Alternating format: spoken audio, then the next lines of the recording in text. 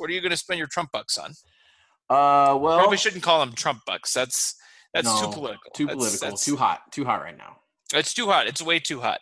I'm going to spend my freedom bucks. Freedom bucks on paying a tax professional to do my 2018 taxes. You probably shouldn't confess to tax evasion on air. Taxes like this week, so I mean, I'm going to complete them. I won't have this on my record long enough for it to ever matter. If the IRS can listen to this and track me down in the week that it's going to take me to fill out my 2018 returns, like slam dunk, I will walk halfway to jail. Just send you to jail. Yeah, exactly. Honestly, the problem would be if one of our listeners is like an IRS agent, or if they were to tip you off. But honestly, like you said, if the IRS can track you down in a week and file a case against you, I want the IRS working for me as a district attorney. Yeah. That would be incredible. It would be like the best investigative agency in the world. I am pretty sure with all that's going on right now, with all the million people that are calling them every day wondering if they're going to get their freedom bucks, that their investigative arm is probably answering calls right now. Yeah, they're probably very annoyed right now. Yeah. I read that when the stimulus package must have been 2010, I think it was the last major stimulus package we got, but that the IRS sent out a letter to everyone in America that was like, you're fine, you'll get your money, calm down. And they were trying to do that to stop the phone calls, but the letters increased their phone calls, and they had their first 1 million call day, like the day after they sent all those letters out. So they were like, that is amazing. Yeah, that is incredible. Incredible cell phone by the IRS. Yeah. And apologies to any IRS agents that listen to this podcast, but the IRS is evil. Taxation is theft. Give me my freedom bucks. Yep, I hear you.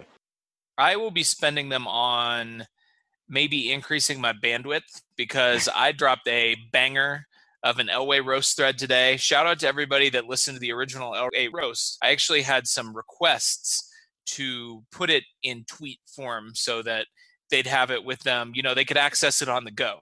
Mm-hmm. They could roast Elway on the go. Maybe you're in a meeting, whatever it is, you're eating dinner with your family. Like you could scroll through the tweets and enjoy them without, having to listen to the audio. So I did that. Well, I also feel that your tweets are way easier to get in the face of Broncos fans, because let's face it, they're never, ever, ever going to listen to the segment. Never, ever. And to be fair, they also did not read the thread. No. If you have not checked the thread out, I highly recommend that you do, just so that you can see the replies, because 99% of them either did not read it, or they read it and had zero comprehension of it, because the things that they say are literally things that are addressed in the thread. So I'm going to spend my freedom bucks, maybe upgrade my bandwidth. I got to get like a bigger screen so that I can just tap, tap, tap, tap, tap. That's all I've been doing all afternoon. It's been insane, but it's been very gratifying. I've triggered a lot of Broncos fans today. Well, that's what you're really good at, is triggering Broncos fans. I mean, you're good at many things, but that is like, if you were to describe your ideal skill set, it would be online trolling Broncos fans. Yeah, and Raiders fans and Patriots fans, and pretty much any fan of any team. I think your location in Denver gives you a special sort of inside job type of mentality. That is very true. And they hear that you're from their area, and they know you live right amongst them. Someone, when they go to the grocery store, one of those guys could be Bird Lawyer. Yeah, and I went to the grocery store on my way home today, and I was like dodging, all these sick people walking around, and I was trying to sanitize. And I was also at the same time furiously tapping out my responses to all these tweets that were coming in from all these Bozo Broncos fans. They're like, oh, it was the GOAT. You didn't watch him play, blah, blah, blah, blah, blah, blah, blah. So that was a harrowing experience. I don't recommend it. But I did get a lot of groceries. I got myself a nice big old 18-pack of Coors Banquet. Listen, beer snobs, don't judge me. It is delicious. Taylor, I know you're allergic, so you I'm not never judging. get to enjoy the Banquet Burr as it is. But it's it's our hometown beer in Colorado here. So I work just down the road from the Coors factory, so I got myself some iced delicious Coors. You know what's going to stimulate my package? What? Talking about the Chiefs.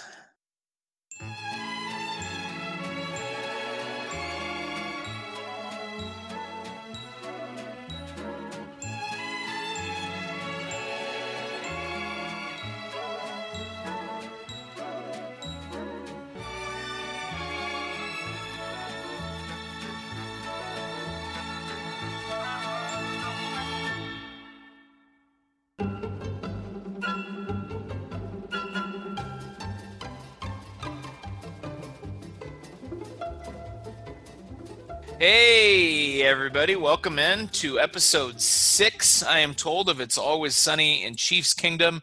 I'm Austin. I'm Taylor.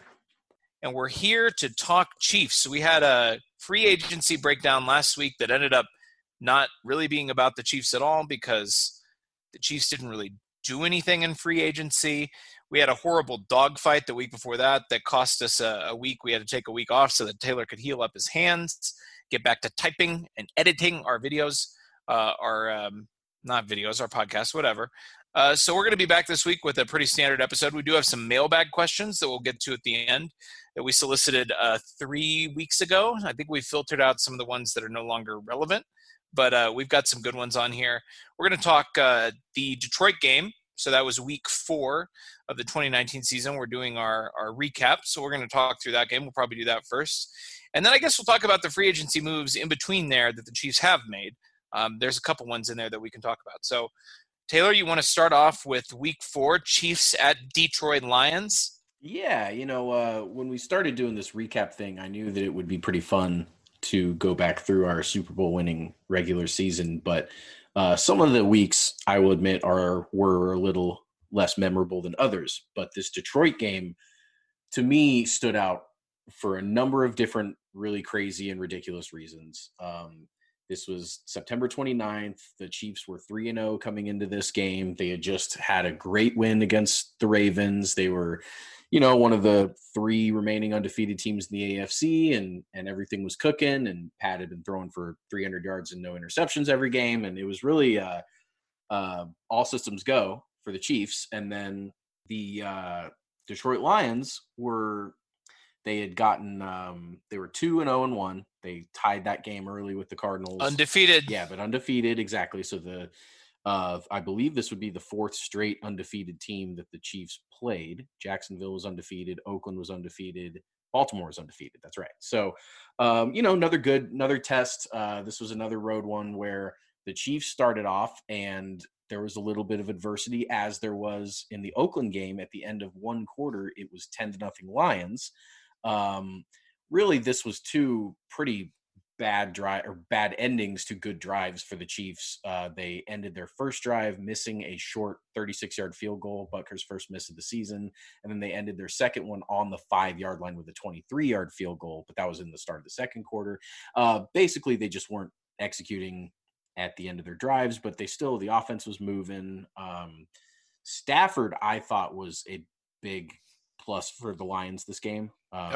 He wasn't really, he's always been one of those guys. We've talked about him quite a bit. He puts up numbers, but that's about it. He doesn't really ever do things when they matter. But this game, he came out and he looked like, I remember they were interviewing him before the game started about comparisons with Mahomes and with, Stafford being a number 1 overall pick guy and kind of being a disappointment throughout his career. And he wanted to show that, he was a good young quarterback as well. Although I guess he's not really that young anymore, but not anymore. He was once. Yeah, but he was sharp. He looked good. He did, and honestly, I don't know if I've espoused this take on the podcast before, but Stafford was kind of the guy that, he's always been a really interesting quarterback to me, because to me he's kind of like a what if Mahomes had been drafted by the 0-16 Detroit Lions. What would his career look like, as opposed to what it does look like, which is being drafted by a great team with a great coach, great infrastructure.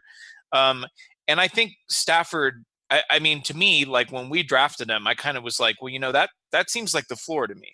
Matt Stafford's career, where you've got a guy with incredible physical ability, who may not ever put it all together. And I don't think Matt Stafford is necessarily ever put it all completely together. Although I really think, especially, as he's gotten into his 30s, despite the total lack of infrastructure and coaching support from the Lions, he's turned into a pretty good player. He played a hell of a game in this game, just made some incredible throws. Yeah, he was on his game. That was about as good as Matt Stafford as I've ever seen him, for sure. Don't watch a ton of NFC football, but as much as we can. And he was every Thanksgiving, man. Every Thanksgiving we watch the Lions. That's true. Usually lose to the Cowboys or the Packers or someone. But it was impressive. The Lions crowd was rowdy. Matt Patricia has them thinking that they could actually play some defense for once. We would find out later in the year that wasn't exactly true.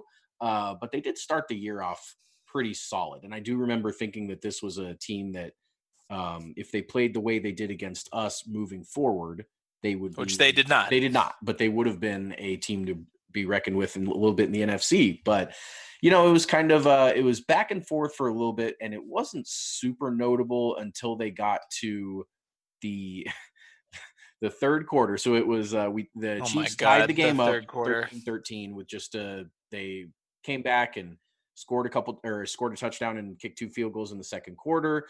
So it goes into halftime. We had tied them up 13, and then Stafford comes out, and at the 5-yard line on 3rd and goal at the 5, he fumbles the ball. He actually like dropped the ball. It was really we call that a Derek Carr. That's like yes. That's one of Derek Carr's signature moves. Exactly. Yeah, signature touchdown dance. That's right. Yeah, he dropped the ball and we picked it up, so we saved a touchdown drive there. It was still tied, and then Darrell Williams fumbled the ball right back to them a couple plays later. So it was 2 fumbles in a row. And then, and actually, so this half started off with Mecole Hardman fumbling the kickoff. Yes. So they got the ball at the 36 of ours to start off the half. And then they fumbled at the 5. We fumble right back at the 30. And then the craziest fumble of the whole game is the 4th consecutive possession that ends with a fumble. It's just Kerryon Johnson up the middle for no gain. And the pile's sitting there. It's at the 1-yard line. 1st and goal at the 1, always a touchdown, 1st and goal at the 1. You very rarely see a team even not score eventually. But and then somehow, some way, Bashaud Breeland was paying close enough attention to the play that he realized that the ball had just kind of squirted out a little bit. It looked like he was already down. No one around him even knew what was going on. But he scooped and he starts running down the sideline. And I remember the TV had no idea what was going on. Honey Badger was running behind him. And eventually he runs all the way 100 yards down the field, and the Chiefs go from about to be down 20-13 to being up 20-13. And it was probably the single greatest momentum swing of the entire season for the regular season. Yeah, for sure. And, you know, it's funny. You were talking about the guys on the TV not knowing what was going on. You know, I was in the car when this game was live. I was kind of driving home from somewhere. I don't remember where exactly I was, but I was actually driving right by Empower Field in Denver when this play happened, which is funny. But I mean, Mitch Holthus, who is, I think, among broadcasters, I mean, like, he picks things up so fast. It's incredible to me just how quickly, you know, I mean, the play that that I always think of is that Eric Berry pick 2 against the Falcons a couple years ago. Just how quickly in the moment to realize this is worth 2 points. It's going back the other way. It's going to give the Chiefs the lead. And even it took him a minute. And, you know, he's also got a signature touchdown call. So, like, it's always a little bit funny, you know, to like kind of, you can almost like hear the wheels spinning a little bit where he's like, do I say touchdown Kansas City or do I wait, you know, kind of at the end of the explanation there. But yeah, I mean, like, it's one of those plays that I love listening to the radio sometimes. I mean, I watched the game as soon as I got home, but it's so funny, just plays like that, to kind of hear it described. And you're like trying to picture in your head, like, what happened? What is happening? What is happening? But yeah, I mean, obviously a huge momentum shifter. You're talking about essentially a 14-point swing on one play, just an unbelievable fluke of a play. And frankly, this was a weird, fluky game, and a game that the Chiefs absolutely should have lost. Yeah, absolutely they should have. The Lions did something that I only saw a couple more times the rest of the season, but I thought worked to extreme perfection, which was to forcefully punch at the ball. They did it about, you know, the 2 fumbles, the Mecole Hardman kickoff fumble, the Darrell Williams fumble, and then there was a pass into the end zone, which eventually the Chiefs had to settle for 3, where Sammy Watkins had the touchdown. He had it in his grasp. It was a slam dunk, and the defender came up, I think it was Slay, and just punched it right out. And there goes 4 points there.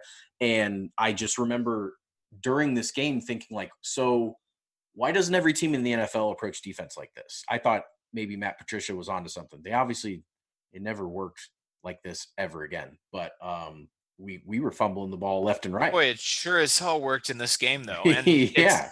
as a fan, that is one of the most frustrating experiences as a fan, just speaking for myself, that I have ever experienced. Just like hold on to the ball. Right. Like it shouldn't be that hard. And this was kind of the game that kicked off a rash of fumbling for the Chiefs, where we were just fumbling, I mean, multiple times a game for several weeks in a row. Yeah. And you saw a couple of other teams, I mean, occasionally try and punch the ball out. I'm not sure why more teams don't do that. I mean, I think part of it is, if you're trying to punch the ball out, there's a better chance, I guess, that you're just going to whiff and miss the tackle. I mean, that happens to me all the time in Madden. It feels like where, I'm going for the hit stick and then I just whiff. Yeah. And the guy's gone and he scores a touchdown on me. I'm sure that's not how it works in real life, but yeah, certainly an aggressive defense from the Lions. And, I'm sure that Matt Patricia made a phone call or two to his old pal, Bill Belichick, that week, trying to get some tips. Matt, how you doing?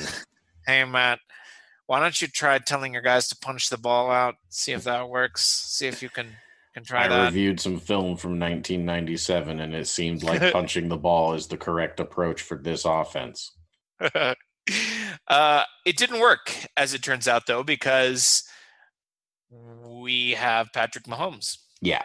Yeah, and Pat did Pat stuff here after the Lions were denied a absolute touchdown to Kenny Golladay earlier, and they ended up losing a fumble. So they already lost 6 points there, and then they lost 14 points on the Kerryon Johnson fumble. They were still up in the fourth quarter. And you hate to see it. You do hate to see it. Testament to the Lions for staying strong and for sticking with a Super Bowl caliber and eventual Super Bowl champion team the way they did. But with 2 minutes and 26 seconds to go, they only had a 3-point lead. And I'm sorry, if you're going to have a 3-point lead and hand it back to Patrick Mahomes with 2:26 left, you ain't going to like what happens. And Pat did he did Pat stuff. He did his 4th and 8, 15-yard scramble where, obviously the knee was looking fine there. And he was super clutch, and he hit that Byron Pringle pass down to the 3-yard line where Byron Pringle got destroyed. Oh, he got crushed. And spun around. And of all the times that we fumbled in that game, I would have put money if I saw that play and didn't see the result that he would have fumbled that ball. I mean, but he held on to it. They got Darrell Williams. They pushed him over the pile with 20 seconds left, and that was all she wrote. And the Chiefs escaped 4-0. I'm glad you brought up that Byron Pringle play, because I was just looking at the play-by-play to remember how exactly that went down. And I'm glad we brought it up because we've kind of mentioned Byron Pringle's name a couple of times. Mm-hmm. It might be a name that we hear more this season because the Chiefs are losing Demarcus Robinson. I assume he still is not signed. And, we only have, 5 draft picks total? Yeah. And so, you wouldn't expect the Chiefs probably to invest a high pick in a wide receiver, given all the other needs that we have. And so that number 3 wide receiver, assuming that Sammy's gone, but who knows? Yeah, Sammy's still on the team as of right now. But that play by Pringle, that was a hell of a play, man. I don't know how he held onto that ball. He ended up being our de facto kick returner in the second half too, because McCole got himself benched after that ludicrous fumble. And he had a couple of nice kick returns there in the second half too. Just kind of going through some of the players in this game. Darrell Williams had 8 carries for 13 yards and 2 touchdowns, which is hilarious. But this was kind of the start of, every running back on the team kind of had their time in the sun. Yeah. Yeah. Had their time in the sun this year. And this was kind of the start of Darrell Williams' ascendance. He had a nice little 3-4 week run in there where he was getting some run, not ever as the primary back, but kind of the 1A role there for a while, and did some nice things with it. I'm excited to see kind of what he brings to the table in 2020, assuming we have a 2020. Damian was hurt, and Darrell had a really nice game against the Ravens the week before, where he had about 90 total yards and looked like a pretty nice piece. And then, the 2 touchdowns this game. Sure, 8 rushes for 13 yards. You want to see that pick up, but he did have 43 yards receiving. So, he showed that he was a weapon. Oh, and of course, we can't forget the Barnum and Bailey between Kelsey and McCoy this game. Oh my God! The play How of the could year. we? I mean, that was save the best for last. Absolutely. We've talked about laterals a couple times, just with ourselves, with how teams should do them more. Yeah, we don't really see it. And I guess the NFL is a pretty risk-averse business in general, and extremely. And lateraling it is like an insanely risky play because you're immediately, tempting the fumble fates there. But you saw, God, especially in this game. Well, right, and I think maybe that was, they'd already had 5 fumbles. They figure like, what's the worst that could happen? We just fumble again. That's fine. Right. We've dealt with that. But sure. the Kelsey flip is clearly that was not drawn up. Clearly he went up with the ball, and as he was coming down, Shady was just standing there. I think because I've watched that play like 1,000 times, and it kind of looked like Shady thought the ball was going to him. They were both kind of running in the same general direction. Pat was in scramble drill a little bit, threw it back across his body, and when Kelsey went up for it and he's coming down, there's literally no defender around Shady, and he's just staring right at him. So, I mean, Kelsey, credit to him, playing backyard football and just thought, here you go. He's got me, but he doesn't have you, I think is what the play-by-play call was. But yeah, and credit to LeSean McCoy too. I mean, the reason that you don't see that more often is because, like you said, I mean, the risk of it not working out is so high. But when you don't have a designed play like that, and it's not like like something crazy like an end of the game kick return where they don't expect there's going to be a lateral. Right. I mean, that's just it. You have to be able to read and react instantly. And you're talking about skill position players who obviously are reading and adjusting the ball. But when you're running forward and the ball is coming backwards, that's a weird situation, right? Like, it's not something that you see hardly ever. But it is something where, they talked about after the game, it would be fun. I hope that when Mahomes retires, they just release like all the practice footage for his entire career. Because I just want to see what crazy shit they practice. I'd die for that during the week. I mean, and Kelsey kind of, they're always really coy about it, which is really funny. Like, oh yeah, we totally drew it up that way. But like they do practice. We know that they practice weird stuff every single practice. Like they practice weird stuff. And Mahomes, I mean, obviously he wasn't directly involved in this play, but like he's been quoted before as saying like, look, the reason I do that stuff is because then when I do it in a game, it won't be the first time I've tried it. Yep. Like I've done it before. Yep. And it just makes so much sense to do it that way. And I guess when, you're already amazing at the normal, he doesn't really need to practice. Yeah, well, exactly. When you're already amazing at the normal acts of quarterbacking, I mean, I guess the reason why every quarterback doesn't do that is because like, you've got other things that you need to be working on. Right. Yeah. But like, I mean, if you're already that good, why not practice it? And it's just so cool that like that's the mentality that the team has. I mean, it's amazing. Well, that's greatness. That's what you see with the great ones push the boundaries of what's possible, and they push the boundaries of what people expect. And yes, and that's absolutely as soon as Mahomes stepped on that field with Andy Reid, they were thinking, well, what is possible? What could we ever do? And both of their minds are so amazing that combining them together it's been silly. This was the game, was it not, that it gave us the Pat Mahomes we don't have to do anything other than be ourselves. That sounds right. Win the game, yeah, right? Yeah. He's on the sideline and I truly believe that. Yep. Yeah, that was like our first great Patrick Mahomes sideline speech of the season, and we obviously ended up getting some great ones in the Houston game, in the Super Bowl, right? All along the season. But this was really the first one where, and really one of the first times in his career where it's been like a true 2-minute drill, go down and win the game kind of situation. And of course, he nailed it. Yeah, of course. I mean, of course. Yep. Only other stuff from this game, the Chiefs lost the time of possession battle, which we will see come into play, because now we're about to get into weeks 5 and 6, which were ugly, but dirty. It was 26 minutes to 34 minutes, so they lost it pretty considerably. The Lions rushed for 186 yards. Kerryon Johnson had a great game. These were kind of some portents of things to come.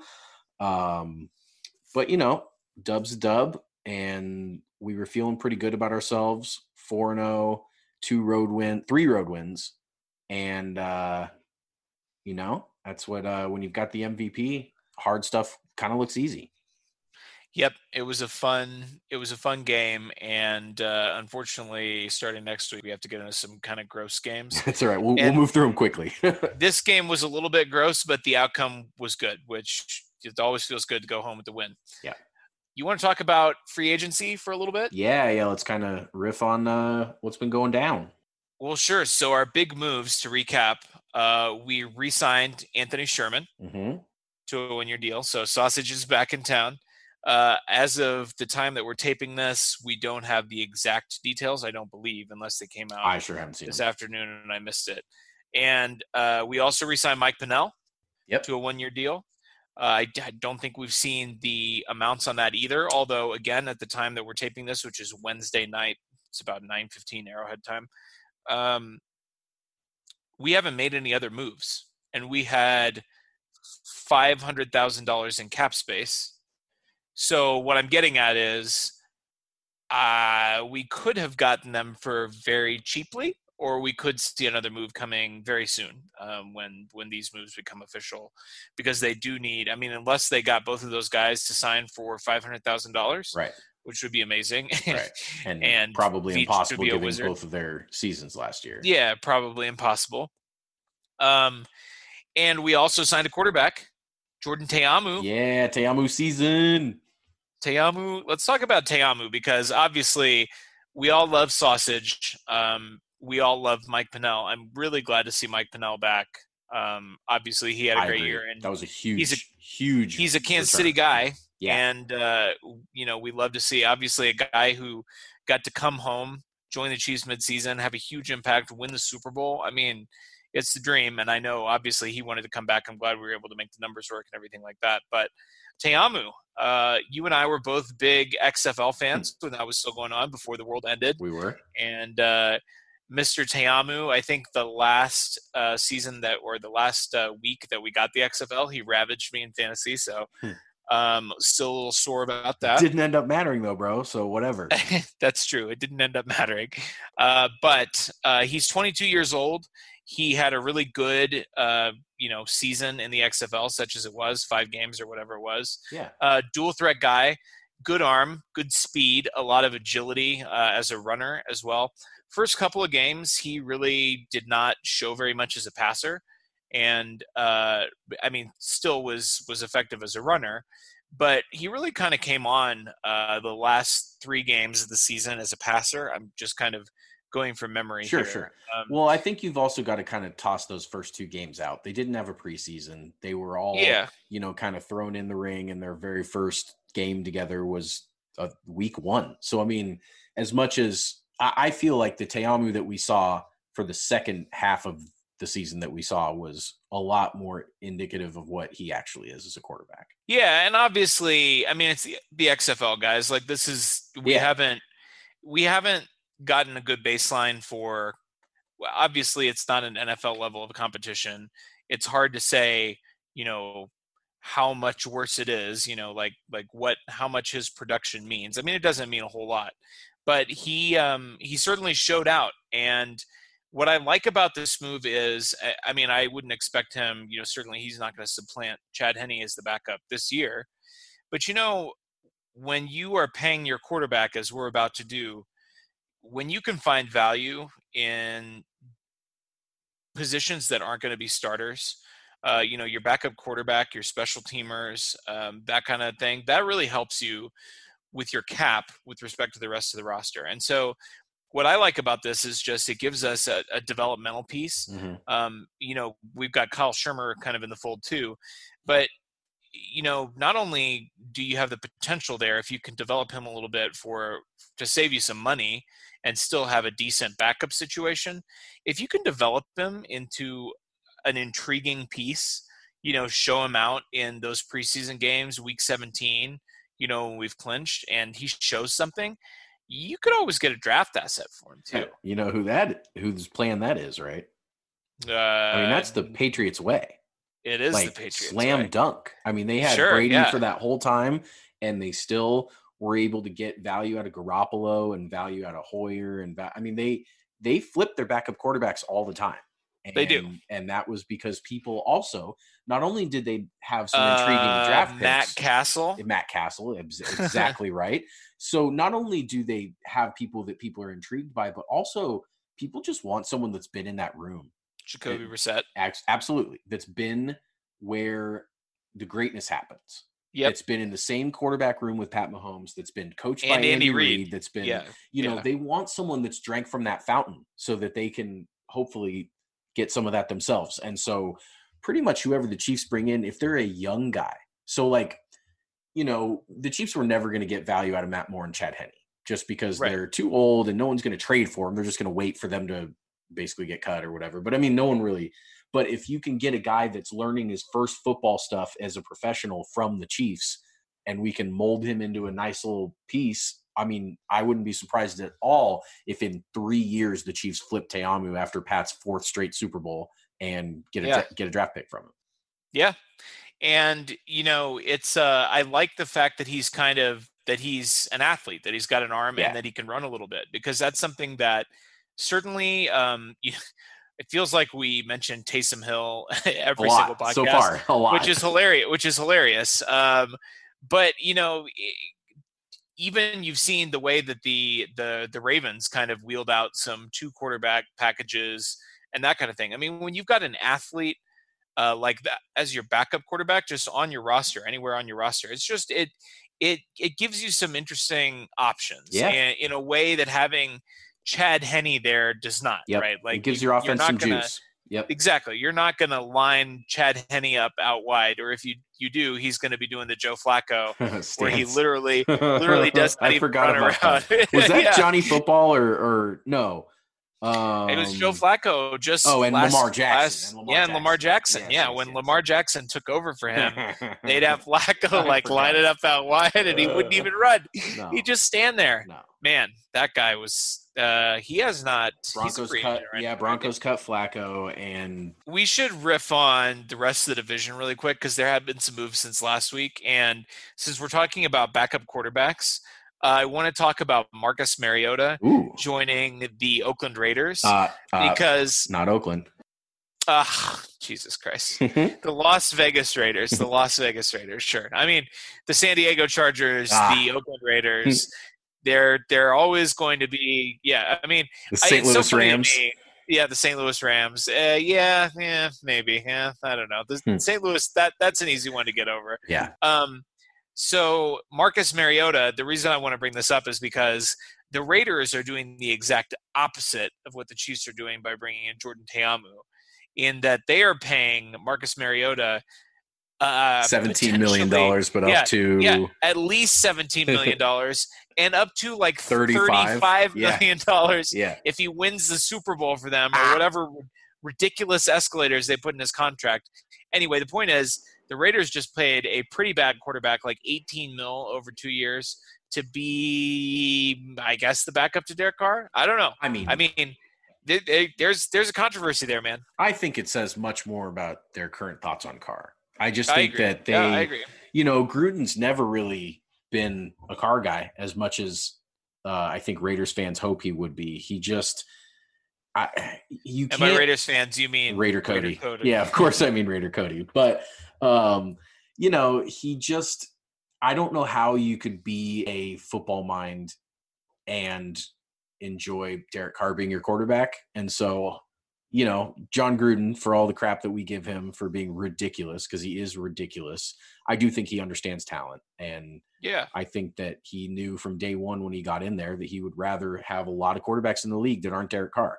And who knows? Maybe Marcus Mariota's always been one of them, or maybe he now thinks he's one of them. But either way, the leash is as short as it's ever been for Carr, as it should be, because he hasn't been very good. And they have all these expectations in Vegas now, and all these different, the pressure's never been higher on him. And I wouldn't be shocked at all if Mariota finishes the season as their starter at all. That'd be fun. I'd be into it.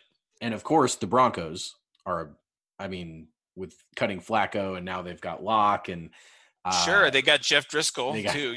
Former Lion. Yeah, former future Chief. That's right. That's right. Yeah, and then the Chargers are gonna start Tyrod Taylor.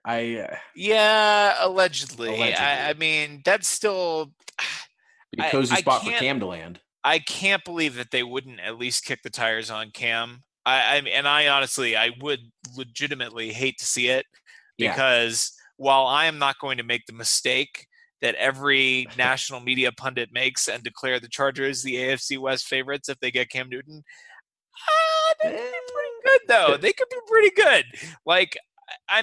They're definitely not as good as us, and I would never ever pick them to win over us, but they could be pretty frisky. That's like the one piece they're missing is quarterback. Yeah. If they got a healthy Cam, if they get Jameis. Yeah, even if they got Jameis, it would be pretty fun. Yeah, I would love it if they got Jameis. That would just be. He's just pure entertainment. That would be so fun to have in the division. They could draft a quarterback, but it's kind of they'll almost certainly draft a quarterback, don't you think? Even if they sign a veteran. I did think, but then they've kind of made some moves though, where it feels like they're kind of trying to make a run now. We talked about this a few weeks ago when we were kind of doing our division preview and just talking about our rivalries and everything like that. And they're in a weird place with their roster, right? Because they have a really, really good secondary. They have two elite pass rushers. They do. They signed a bunch of offensive linemen. They've got some good skill players. So really, like you said, all they're missing is a quarterback. So if you're drafting sixth, you're probably not going to get Tua. You're definitely not going to get Burrow unless you go up. So are you going to start, rookie Justin Herbert and that's going to be your Super Bowl window? No, I think they would draft Justin Herbert and start Tyrod. I just feel like they just lost their quarterback that they've had for a decade and a half. They're going to want a new young quarterback project. They're just gonna. I'll be flabbergasted if they don't draft a quarterback at 6th overall. Boy, I really hope we have a draft. Yeah. So, between draft timing, which the NFL still wants to go down as scheduled, and the owners all unanimously said that they don't, and the off-season programs and the start of the season, it's all in question right now. And I know we brought this up briefly last week, but it is worth pointing out again that when everything's in flux like that, the Chiefs' moves of bringing back Henne, bringing back Pennell, bringing back Sausage, of trying to get the band as close to back together as the team that just won the Super Bowl, clearly we're positioning ourselves to be successful in a really, really unstable environment. Yeah, and I don't think, we did talk about it last week, but I don't think it can be said enough. In an off season where there is total unpredictability, it is an advantage for teams that have continuity in their coaching staff and in their personnel. And on the offensive side of the ball, we have complete continuity. The only thing that could potentially change is you might have a couple of pieces maybe moving around on the offensive line a little bit, but the pillars of the offensive line, the tackles are still going to be there, Fish and Schwartz. Your skill position players, Sammy's something the only question there. Yeah, something might happen with Sammy, and D-Rob is probably gone. Yeah. But your main pieces, obviously Pat and Damian Williams and Tyreek Hill and Travis, all those guys are all coming back. The entire offensive and defensive coaching staff is coming back. The head coach is coming back. Miraculously. It just they're just all And even now when the players are going into lockdown, Tom Brady it was widely reported that his only question, which is bullshit, by the way, right. Right. he had a lot of questions. But his only question was, what are his teammates' phone numbers so he can text them all or whatever. Like, come on, that's not true. That's made up. Cheesy as it gets. Yeah, it's totally made up. But guess who already has all of his teammates' phone numbers? Pat Mahomes. Pat Mahomes. And this is going to sound kind of corny, but like I think it favors us a little bit that we have such a young team too. I mean, like, I mean, Mahomes and Tyreek, all the guys, that are under 25, they're on playing video games together. And they're on PlayStation. Yeah. And I'm sure they're talking about the playbook when they're doing that. Yep. They're tech savvy. Yep. Like, you don't have 43-year-old Tom Brady and Bruce Arians trying to figure out how to fax each other. Yeah, how to fax each other the playbook. Like it just is. It's gonna be a weird offseason. The world is in a really strange place right now. Yeah. But if and when we get to play football, I feel really good about the place that our guys are going to be in. I couldn't agree with you more. You want to hit that mailbag? Hell yeah. So this was from 3 weeks ago that we asked these questions. There were only really a couple from that thread that completely didn't apply anymore. But we'll just we'll kind of go through them and see what we've got. I'll let you go ahead and start us off. Okay, so we're going to start off with a question from Peter Yadrich, my man, at Peter Wygolf. Real Bird Lawyer, which species of bird do you think fulfills each individual role within a standard trial of bird court? How does Harvey Birdman, attorney at law, fit into this ecosystem? Peter, I have been dodging your weird questions, but I will answer this one for you. Obviously, the prosecutor is going to be a crow, because prosecutors are the smartest and most intelligent attorneys in the bird court. And crows, I don't know if you know this, but crows are extremely intelligent. They can memorize faces. They can memorize 200 faces. I don't know who did this research, but props to them. They can memorize garbage routes, apparently. They follow trash cans around. They know they're extremely intelligent. The defense attorney would be an owl, because people think that owls are smart, and people think the defense attorneys are smart, but actually owls are very stupid. They're like a symbol of intelligence, but actually they're hella dumb. And so are defense attorneys. So then a judge would be like an eagle, something regal, right? Eagle. It's got to be for sure like a bald eagle presiding, over all of us, doing a screech, whatever it is. It's with its dark feathers, which is kind of like a robe around its bald head, which many judges are bald. And as for Harvey Birdman, Peter, I've watched one episode of Harvey Birdman. I don't have a great handle on exactly what his role is. In the episode I watched, it was a custody battle involving Johnny Quest, which is an amazing show. If you guys haven't watched it, go check it out. You're not doing anything. You're on pandemic. You're on lockdown. Harvey Birdman was battling somebody for custody of Johnny Quest. It was great. That's the only episode I've ever seen. But I feel like Harvey Birdman's – he's not even really a bird, so I'm not sure how he would fit into bird court. Peter, you got me. I finally had to answer one of your weird questions. I hope that was satisfactory. Love it. Way to go, Pete. Way to keep us on our toes with those questions as always. Yeah, for sure. Man, keeping our jobs interesting. All right, so the next one comes from Keith McLean of the Clan McLean at the Clan McLean. He says, if smoked meat is served on and consumed in some form of bread /bun /tortilla, is it still considered barbecue? Easy answer is yes. Absolutely yes. Brisket on a bun is still definitely barbecue. Bread, if you have big thick slice of white bread and you put a bunch of meat on it, and that's all definitely hamburgers. If they're barbecue is kind of a interesting term, because basically it only means cooking meat over an open flame. That's basically what a dictionary definition of barbecue food is. But you can do that and create, like he said, tortilla, which is, you don't think of barbecue and tortilla, but are tacos barbecue? I mean, you put the pan, you pan fry the meat, so not really over an open flame the way you would.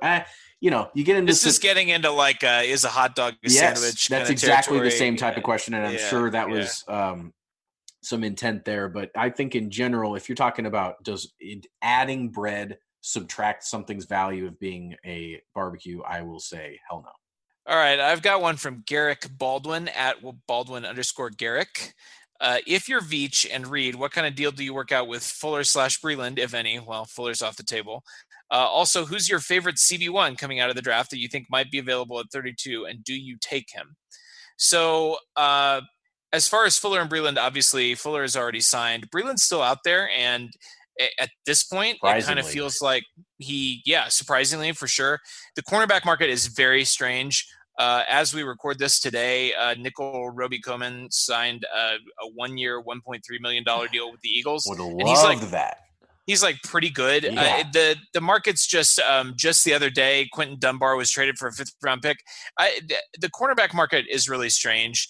As far as the draft goes, I mean, the obvious cornerback one is Okudah. He's not going to be available, I'm sure, when the Chiefs pick, barring some extremely strange turns of events. Obviously, if he was available anywhere near the Chiefs striking distance at 32, would take him, but it sounds like he's going to be a top 5 pick. As far as who might be available at 32, I've heard some rumors about Bryce Hall, who was a teammate of Juan Thornhill's at Virginia. His mock, Taylor and I are not big mock guys, but I try to keep tabs on it because obviously it's important, and that's what you do this time of the offseason. I've seen him, mocked at the end of the first round, which would be pick 32 for the Chiefs. I've seen him go late in the second round, so potentially with that second round pick. I'd say, if you can get what you think is going to be a starting cornerback with your second round pick at the end of the second round, for sure, shoot your shot.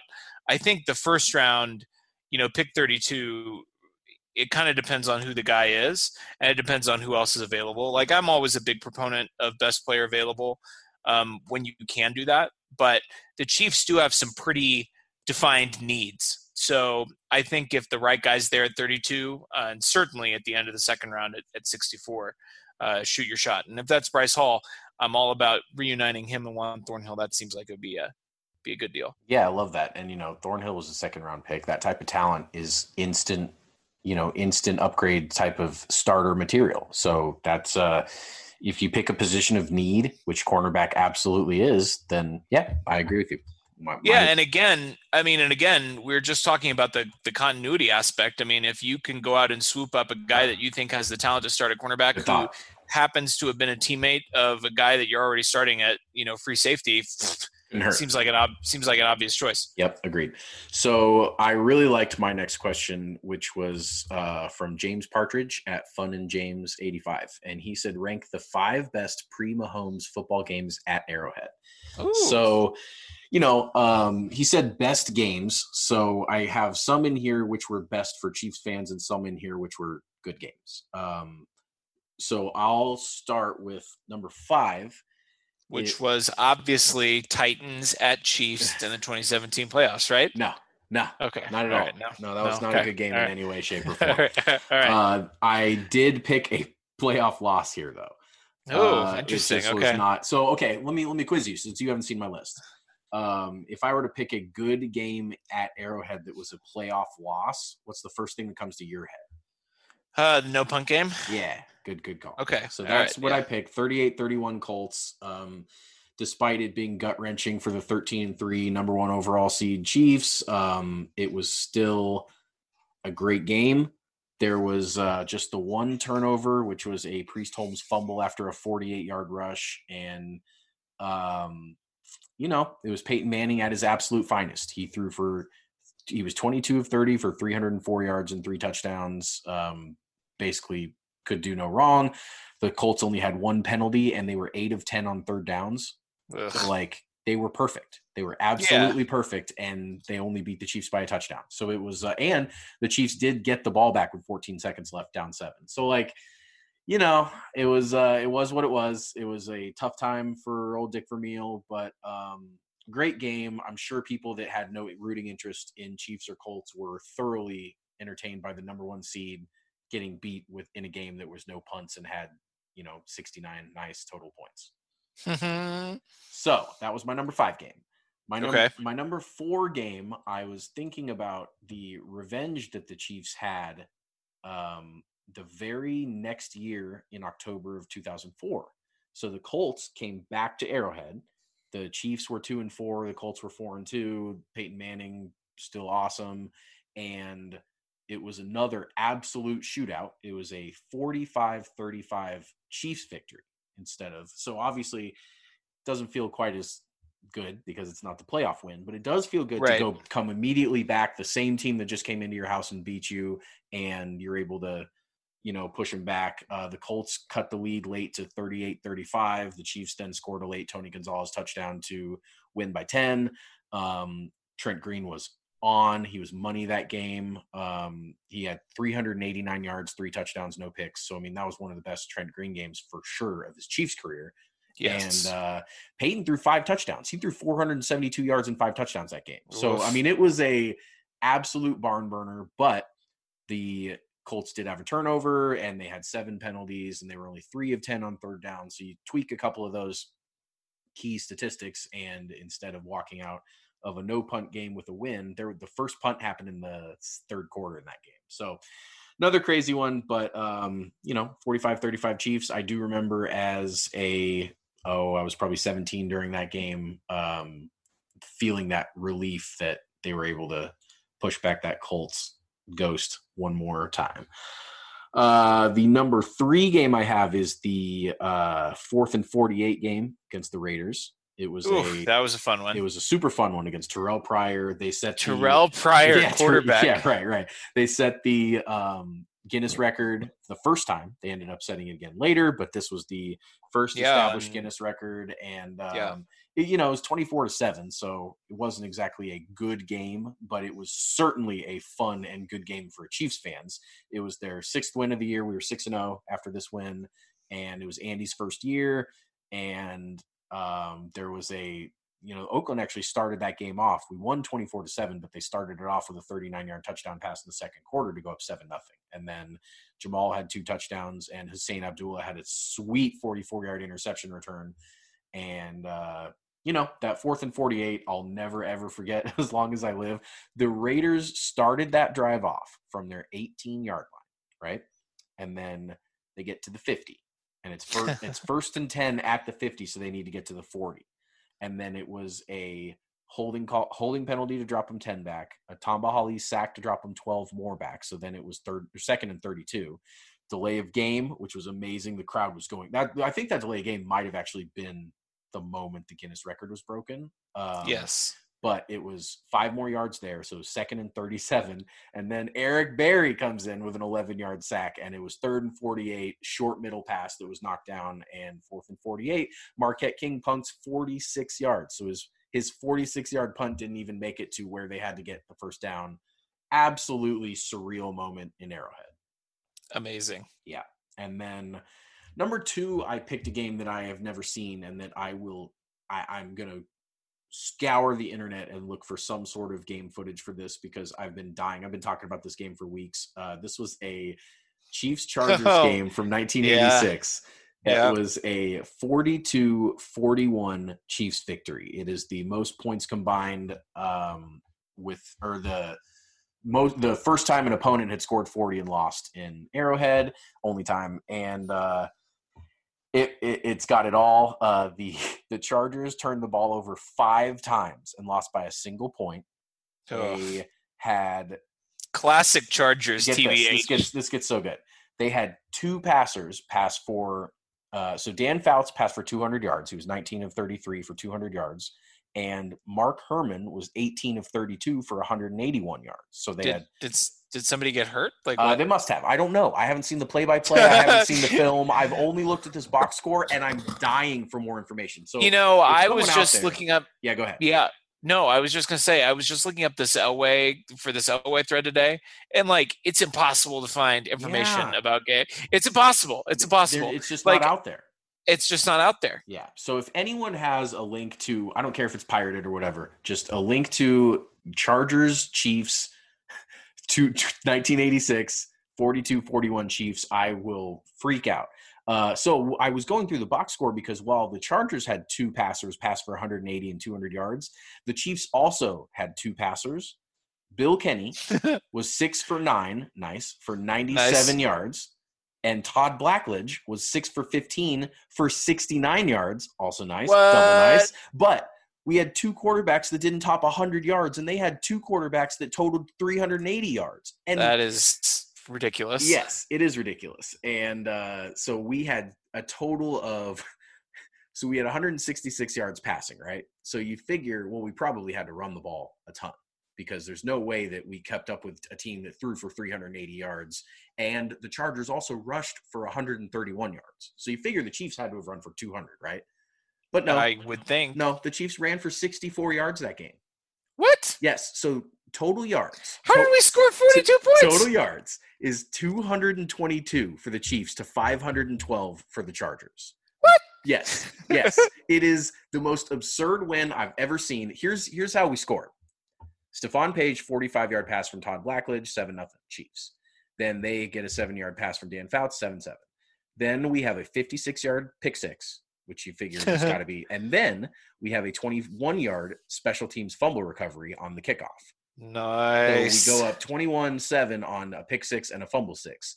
Then they get a 1-yard rushing touchdown, and then we get a 47-yard pick six again. Oh, my God. So we had 28-14 with like probably 10 yards of offense. Is explaining a lot about why Dan Fouts hates us so much. It's probably this one game. He's probably having flashbacks to this one game where we had 200 total yards and we beat them. But 42-41 too was a shootout.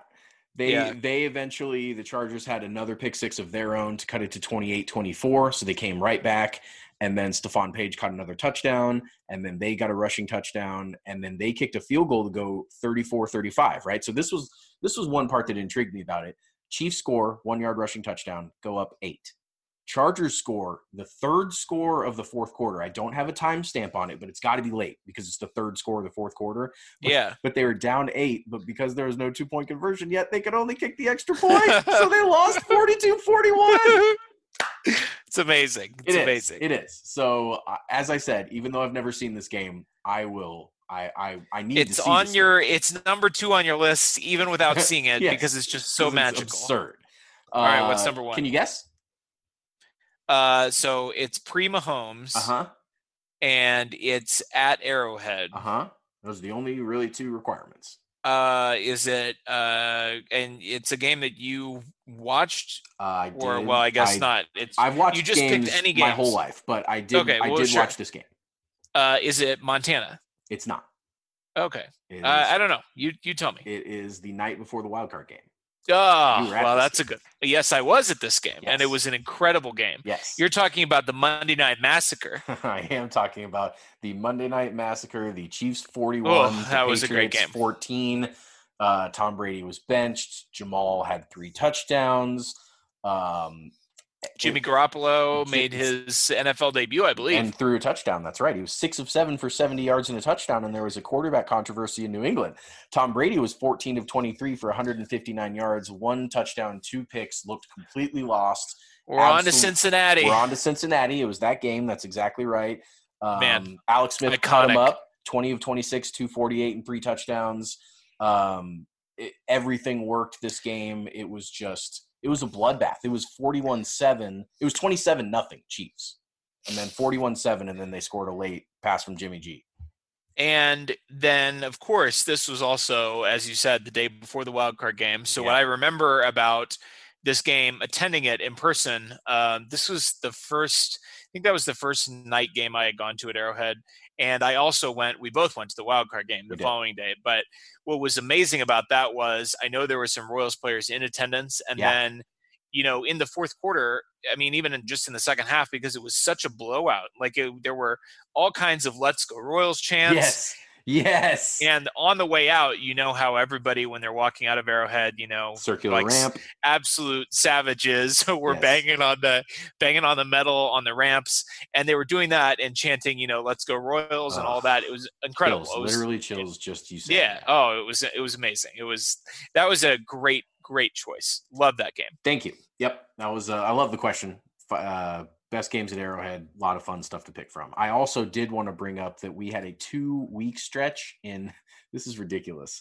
In 2006, the Chiefs went in 2002, the Chiefs went 49-0 against the Cardinals and then 49-10 the very next week. So they had, it was two back-to-back. 49-10 was against the Rams. Just thought that was a fun little. Yeah, I mean, that would have been a fun time to be at an Arrowhead for sure. Yep, absolutely. So that was a great question. What do you got? I've got a question from Adam Gay at AdamG_KC. Got an FMK, fuck, marry, kill, Dennis, Mac, and Charlie. And then we have a D, waitress, Carmen, post-surgery. So that would be the tranny. For those of you who haven't watched Always Sunny in Philadelphia, you're not going to get this question. Right. Go watch it, though, because it's good. And you're in quarantine. Like, you don't have anything better to do. Just go find it, watch it. It's great. You should start with The Gang Gets Quarantined, by the way.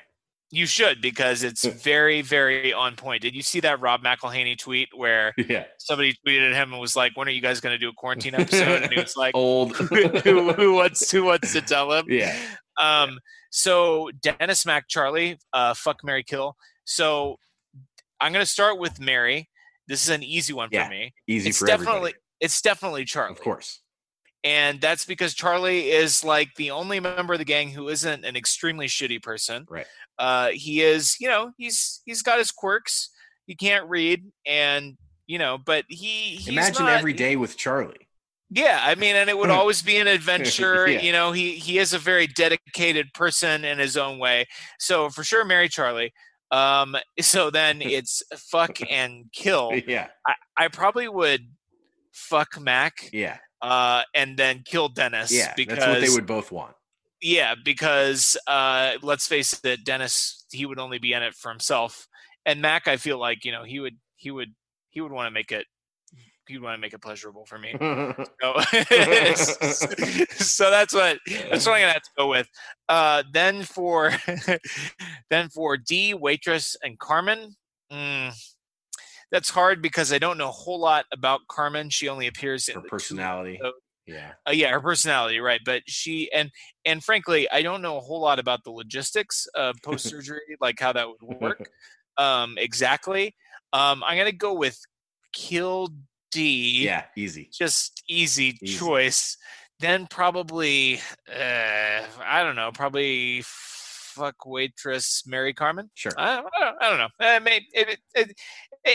Basing it off of the limited data, I'd say that would have to be my choice. Do you have an answer to this, by the way? Were you going to? I answered them myself, and it was the same for both of them. Okay. So all right. Okay. I'm glad we're on the same page. That was correct. I feel it was a great question. I appreciate getting a pure Always Sunny question. Agreed. Being able to work that in here. Agreed. So now we'll go to a pure physics question, which is right up my alley. A pure physics question. Yeah, Championship Swagger at Brandon422 asked, if you were to drill a hole straight through the earth and jump in, would you always be considered to be falling, or would you be flying once you pass the halfway point? This actually sounds like this sounds like a philosophical question. No, but I'm going to let very you answer physics based. Okay, I'll explain why. Okay. Also, would you shoot out the other side, or would gravity slow you down to a stop by the surface of the other side? So he's thought about this. He's thought about this a lot, and fortunately, so have scientists. So I did a little research to make sure that my understanding of the physics involved here were correct, and they were. The first thing is, obviously, drilling a hole straight through the earth and jumping in is an extreme feat of science that we're not able to comprehend yet. But assuming that gets pulled off, and you would have the hole, protected from the liquid hot magma in the middle of the earth and all that fun stuff. It's just a vacuum hole. Okay, no air resistance. You would be falling until you hit the center, and then you would technically, by falling, you're going towards the center of gravity, and once you past the halfway point and you go out the other side, you are no longer falling. You're technically flying. So good thought there. You wanted to know what the definition would be there, because you would be moving away from the center of gravity. You'd be slowing down. All right. If there is no air resistance, then the way that gravity works is you will not hit terminal velocity ever. So you will fall, and go faster and faster. You'll be going the fastest the moment you hit the middle. And then the middle will be pulling you, and you'll be going slower, back to the other side. Okay. And you literally come to a stop at the moment you jump in from the other side. Yes. Yes, because you lose all you don't create or destroy any energy there. So it all turns from kinetic energy to potential energy, and you go from falling at one amount of energy, and then that energy slows and saps back out of you, and then at the very exact opposite end, you just come to a complete stop. So the only problem is that, say you are dropped from the middle into this hole, then when you come to a stop at the other end, you're just now in the middle of that hole. And if you don't grab onto something, or if you don't get stopped, you're then just going to fall back through the hole and go the other, go to the other side of the earth. So you've got to have some way of, once you get to that other side, of actually stopping yourself somehow. But assuming you got that figured out, you've already drilled the hole through the center of the earth. You already kind of have stuff. Sure. Yeah. It sounds like it would be a pretty neat little thrill ride if we could ever figure out the technology. And it would take 42 minutes. Really? Yep. That's how long it would take for terminal velocity to, assuming it's a vacuum, any body that enters in one end of the earth would exit out the other side 42 minutes later, no matter the size. What? Yep. That is the most implausible part of this answer. 42 minutes to go around the earth. Huh. Well, that is the answer to the life, the universe, and everything. So. Yes. And also, it doesn't even have to be through the direct center of the earth. If you drilled a hole from the United States to China or somewhere on the other end, I know you wouldn't want to do that right now, but maybe you would. It's safer than here. Yeah, that's right. Well, that would also take 42 minutes because the center of gravity is pulling you less than it would be going directly through it. So every 2 points on the earth, if they are passing through the middle of it, go through take 42 minutes to go from one side to the other. Huh. I learned that. Right, I learned that 42 minutes part when I was looking this up. I understood a lot of that, but I thought that was pretty fun. All right. So my next one here is a banger. This is Zach, the lame shift the Rose Bowl right parade man at the Layman Sturms. What up, Zach? If you had to prosecute John Elway for crimes against football, what would your opening statement be?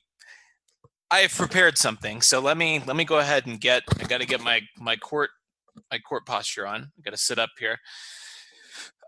Take a deep breath. Let me just pull up my notes here. Obviously, if I was really in court, this would be memorized. I would never get in front of a jury and read an opening statement. That's amateur hour. But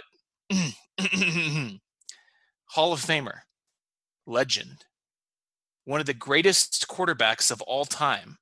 When you hear the name John Elway, these descriptions might come to mind. You may think you know who John Elway was.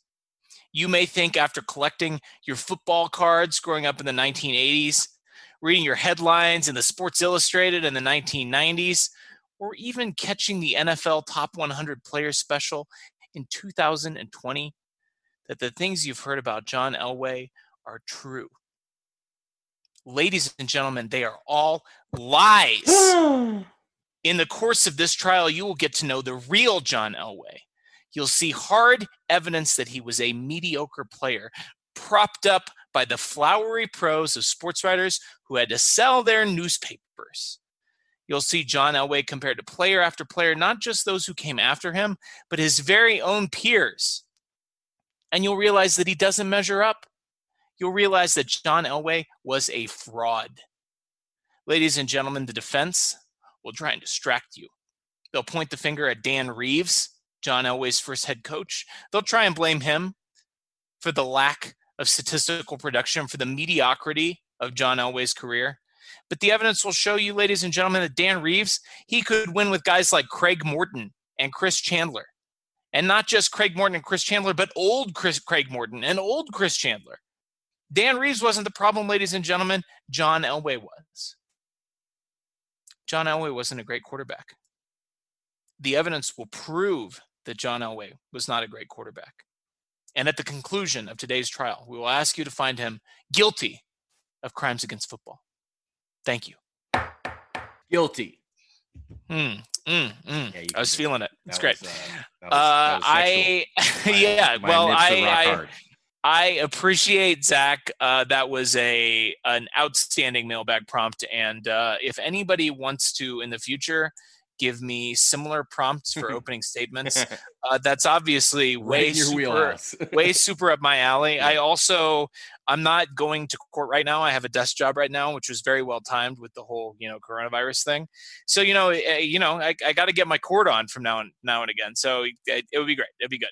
I love what you got. That was awesome. I'm sorry that you have to follow that. I'm just gonna plow through it. There's just no you gotta bring it. There's no bring other it, way. Bring it. Jordan Scarin at Jordy Porty Sr. asked if characters from Sunny played football, what positions would they play? Now, ooh, this is a great question. They had played football. They played football, and the gang gets invincible. It's a great episode. Shows us a little glimpse into kind of their characteristics and some of their mentality towards football. So I did lean in pretty heavily to that. Dennis, of course, would be a wide receiver because, as he says, hitting's not really my thing, coach. It's perfect because it's a total glamour position. Yeah, he's a wide receiver. Yeah, for sure. Yeah, Dennis is absolutely a prototypical wide receiver, and he can run out and hook in, and he can do all that type of stuff. He might get hit in the face with a football every once in a while, but that's all wide receivers get hit in the face with a football every once in a while, so that's fine. Charlie, I struggled with this for a little bit until I realized that he also had a football position. He was the mascot. So he will continue to dress up as Green Man or whatever NFL mascot he so chooses. And he'll go out there and trip on a little acid and dance around and be Charlie. So, and that way Charlie never gets hurt, which is always a plus for everybody because he's a fan favorite. So Charlie, mascot. D is going to demonstrate her ability to kick this ball 60 yards and going to do it as a woman. So D obviously has those giant pendulum legs, and at the end of those legs, feet like wrecking balls, and she would be a punter, and she was clearly able to punt the ball once really effectively, and that would be the only position that she would find any success because she has bones of glass, and that's how that goes. Literally shatter the moment she sets foot on that field. Exactly. The only two main characters that were not really involved there, Frank, who was stuck in the I was going to say the McPoyle bathroom, but he was really just stuck in a trash can the whole time. He would be the head coach. Frank is the brains. He does not have a body built for football. He's the best at scheming. He is the best at scheming, and he would absolutely do anything to win. He would be a Belichickian type. He would lie, cheat, and steal. Frank would be. He'd be bugging the babies. He would be bugging the babies. That's exactly right. So Frank, head coach, and then finally for Mac, I thought about his protective nature, being the sheriff of Patty's, and I also thought it would be really funny to see a skinny dude play offensive line. So just for the humor factor alone, for the lulz, I have Mac as a left tackle. And he could try and protect the quarterback and fail miserably and do a bunch of karate moves and could be fun. Fat Mac. Fat Mac would be a great offensive lineman. Fat Mac would have been, try and move me, bro. Try and move me, bro. Yes. You're exactly right. All right. So then that works. I mean, he'd just have to bulk up and be the monster, barreling towards us. Love that question. Thank you, Jordan. I've got a question from Brian Lefebvre at P Flub. He's great. A longtime follower. Love that guy. What is Waitress's name? You guys are going to be so confused again. Just watch Always Sunny. It's so good. Just say Waitress. Just say Waitress. Yeah. So I'm a proponent of the Nikki Potnick theory. I mean, the gang. What is that episode? Maureen Ponderosa Wedding Massacre? No. It's the reunion. The graduation. Reunion. Yeah. But what gang goes to their reunion? Yeah, whatever. Gang goes to high school reunion. Yeah, it's a two-parter. Jason Sudeikis is in it as a guest character. It brings a lot of the fun, side characters back into one episode. It's a great one. Frank gets in as Nikki Potnick, and the waitress then shows up, and her name tag is not there. So I'm a proponent of that theory. But I just say Waitress. That's the way you got to handle it. Just say Waitress. Who? Yeah, filed under W for Waitress. Yeah, for sure. Ooh, no stars. Not good. In my room, you're always being recorded. This is from Brent Powers at TD under MFL add-ons. He says, are mock drafts more worthless than Stephen A. Smith yelling about every topic? And look, very clearly, mock drafts are not more worthless than the most worthless thing on television, which is Stephen A. Smith yelling about things that he knows nothing about.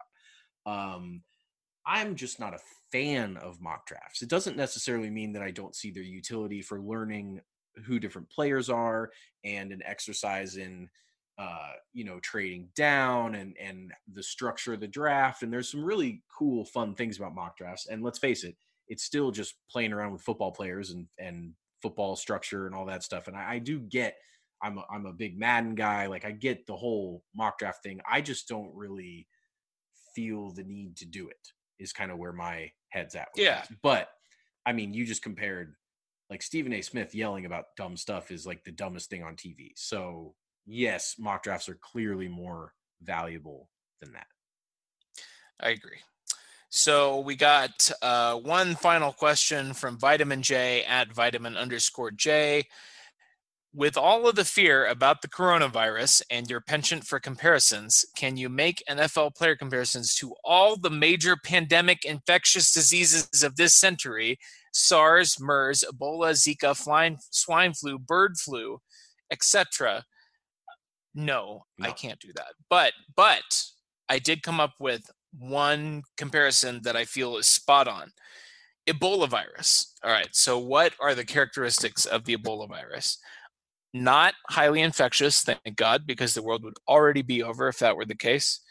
Not very easy to spread, but when you get it, you die, and you die horribly. So when you're a virus, right, you got two main goals. One goal is to infect as many people as possible. The other goal is to kill as many people as possible, okay? And when you're a quarterback, you've got two goals. One is to make the playoffs, and one is to win the Super Bowl. And the Ebola virus, not good at making the playoffs, but man, when it gets in, it is in. It's over. You are dead. So the Ebola virus of the NFL is Eli Manning. That is perfect. Not a very high hit rate, pretty crappy most of the time. But man, when he gets down in the fourth quarter of the Super Bowl against the 18-0 New England Patriots, he is going to kill Tom Brady and Bill Belichick dead. And then he's going to do it again. He kills him dead twice. It's great. So Vitamin J, I couldn't possibly give you comparisons for every one, although I will keep thinking about it. But I'll give you that one. I feel very strongly, Eli Manning, Ebola virus, lock it in.